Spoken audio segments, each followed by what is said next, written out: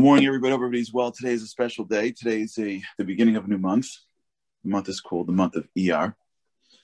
We've been talking recently about this concept of time. It's funny how this just happened, by the way.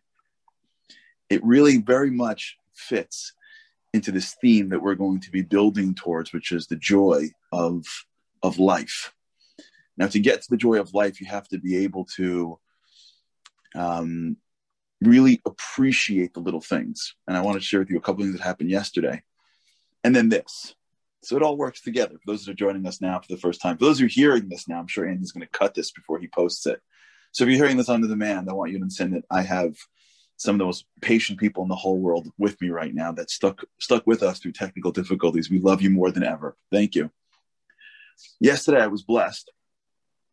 There has been a stomach virus going around. I don't know if you guys are part of it or not. I think it's going around the entire country. And yesterday I was lucky enough to have it. I woke up in the morning and I was like, something's going on. And it hit like almost everyone in my family. And I was like, please, I'm not going to get this. I'm tough. And somewhere around 8:00 yesterday morning, I was like, okay. And then it went from like, that to pretty rough. And I spent the entire day yesterday in bed and much of it really, at least part of it in pain. And in the middle of this experience, this bout with a virus in which you can't control, which completely takes over you. I hope nobody gets what I got yesterday. I was noticing that I couldn't concentrate on anything. People were talking. It was like grating at me. I was trying to read something. I couldn't concentrate on the words. I was trying to listen to something. I couldn't. I couldn't.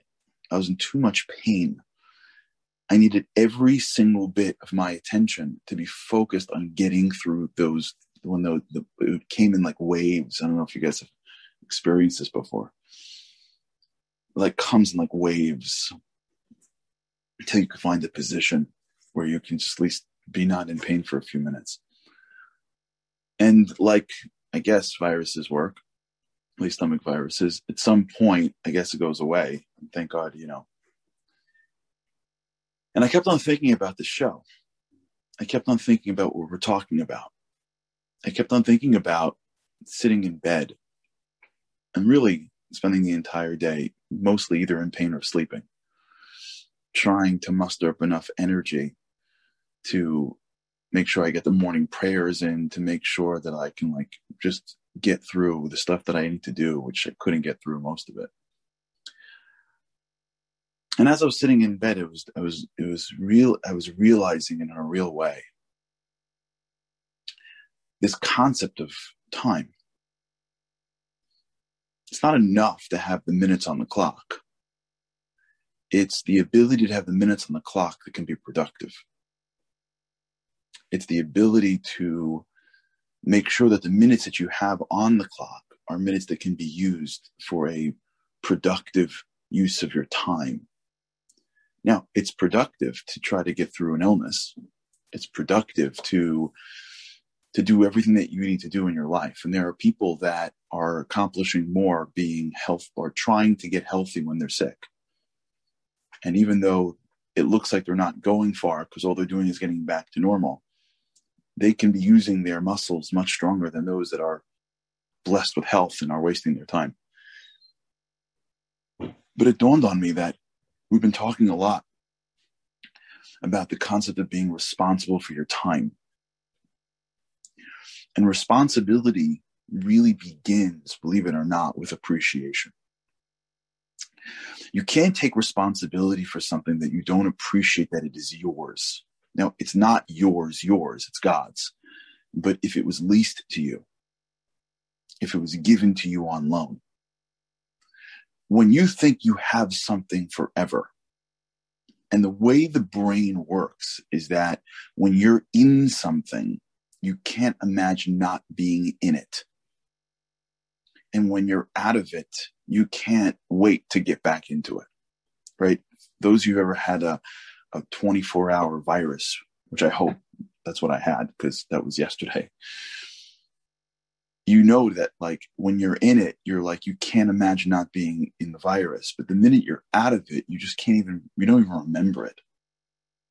And when you remember it so much better than it was. This is the reason why parents aren't the best at giving advice to their kids, believe it or not. We think we're amazing at giving advice to our children. We're really not as good as we think. And the reason is because we don't really remember growing up. We think we remember growing up, but we really don't. I mean, if there are moments that are very traumatic, we'll remember those moments. If there are moments that are highs and lows, sure. But like a regular random day in high school, you're not going to remember. So when your kid comes to you with like a question or a problem, you don't really remember the depth of how you felt when you were there. We don't really remember how hard it was. Like, people call me sometimes for advice for law school. I don't really remember how hard 1L was. There are moments that, like, 1L, for those who went through it or are going through it, is an incredibly hard year. And I'm like, whatever, toughen up, it'll be fine. But I don't remember, because the brain has a way of forgetting anything that is not something that it is currently perceiving. As soon as you feel free from something, you almost forget the level of pain that you're in, which is why empathy is such a critical part of one's life. Because part of empathy is the ability to put yourself in someone else's shoes so that you can fully appreciate that which you don't fully appreciate. That's really one of the reasons why God reminds us again and again that we were slaves in Egypt, because he wants us to be empathetic to those people that come into our world that don't feel like they have a place. We won't remember otherwise. We'll forget that we had this. That's why some of these days are so critical. That's why Yom HaShoah was so critical. That's why remembering things is such a critical piece of one's year, because otherwise you would never remember. I mean, you see somebody who doesn't know their past. I know me and you have friends like this. They're religious. They're from this background, or that background, or this religion, that religion. It doesn't matter. But they don't really have a part of their year where they are reliving their own religion. They don't really understand the depths of where their people came from, because they're living in their space. They're living in their world. And in their world, there's the trees that somehow make it feel like you were always in the forest. We were always free. We always had rights, right? We always lived in a country where you can demand rights. No? The answer is no. For most of the world, you never had rights. Most of history were people that never had rights. But we would never understand that because we live in a place with rights. And some of the hardest aspects of being able to be sensitive is being able to put yourself in someone else's mind. Well, one of the greatest misconceptions that we have is that we own our time. And the way I feel right now is the way I'm always going to feel. To quote my rabbi, Rabbi Levi. The way I am now is the way I'll always be. So if I'm okay now, I'll be okay tomorrow. And if I feel good now, I'll feel good tomorrow. And if this is my circumstance right now, this will be my circumstance tomorrow. And if I can call this person now, I can call them tomorrow. It's a tremendous misconception that gets in the way of our ability to make use of our time today. It's this idea that because I see or have something, my brain says, you'll always have it like this, because you can't picture not having it like this because you're living in the trees. So your brain, unless it's trained, can't stop living where it is. It's in the sea of this moment. You can't picture being on land if you're in the sea. You can't picture being sick if you're healthy, or healthy if you're sick. You can't picture being hungry if you're full, or full if you're hungry. You just can't. The perception around you is so strong that we make this incredible mistake, in that the way my time is now is the way it's going to be next week, next month, next year, and for whenever. So when I'm projecting 10 years from now, I project 10 years from now in the state that I'm in right now. It's just not true. 1 minute I was feeling amazing on Saturday on Shabbat. And on Sunday, I couldn't move. Each moment is least time. each moment that you have is time that is moving and changing and dynamic.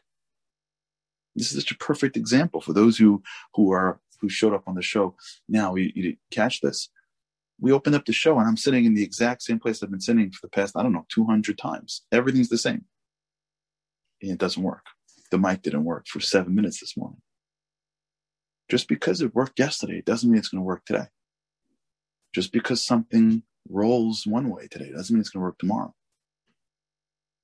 Which means that when we talk about responsibility for time, which is the path of what we're doing right now, we have to start to understand why we don't take responsibility for time. And one of the main reasons why we don't take responsibility for time is because we assume it's going to be the same tomorrow. We assume that my time tomorrow will be like my time right now. And so I'll just call them tomorrow. Or I'll just handle it next week. Or I'll just do the thing I want to do in the summertime. Well, how do we know what life's going to be like in the summertime? How do we know what we're going to be going through tomorrow? We don't know. Because time is leased. Time is a gift. It's a gift when you wake up in the morning and you can have productive time. It's a gift when you wake up and you go through life and you don't get when you don't get unusual blocks. If you can walk around, it's a gift. If there are people in your lives that you love, it's a gift. You don't control that. We don't own that. And that's a tremendous misperception that we have that stops us. Because usually the things that we want to be doing with our time, if we are being honest, is uncomfortable. And we don't want to be uncomfortable. So the way we deal with discomfort is we say we'll do it tomorrow. And tomorrow, like I said, is a guilt-free way of saying never. And the way that we justify tomorrow is because we assume that we know exactly what tomorrow is going to look like. And even if we're right many times, it doesn't mean anything. It's still a bias. We assume we know what tomorrow is. And because we assume we know what tomorrow is, it's easier to push off the uncomfortable today. But here's the secret about taking responsibility for time, is that we have no idea what tomorrow is. And we are biased in trying to figure that out. And as soon as we recognize our own bias, that we misunderstand what's available tomorrow, if we are given the gift of productive time now, that's the greatest thing we have. The ability to have time, productive time. And once we understand that and we appreciate that for what it is and for what it isn't, that level of appreciation that all I have is this moment allows us to take responsibility, because I can't waste it. I have to be responsible. That is the basis for how you do hard things, for how you maximize your hours. There's a little bit of an urgency that I have this incredible amount of time in front of me. I have a gift. Okay, we'll continue this a little bit more. Sorry for the shorter duration today and for the technical difficulties, but for those who stuck with me, we thank you very much. We've always loved you. We love you more. This is a big week coming up. We've got a lot going on this week, especially towards the middle of this week. We have Remembrance Day for the Israeli soldiers. We have Israel's Independence Day this week. We got a lot going on. So hopefully we'll cover it and we'll finish up this whole idea of time. And hopefully we'll be stronger together. Thanks so much for being here. With God's help, I look forward to seeing you tomorrow and have an incredible day. Thanks so much.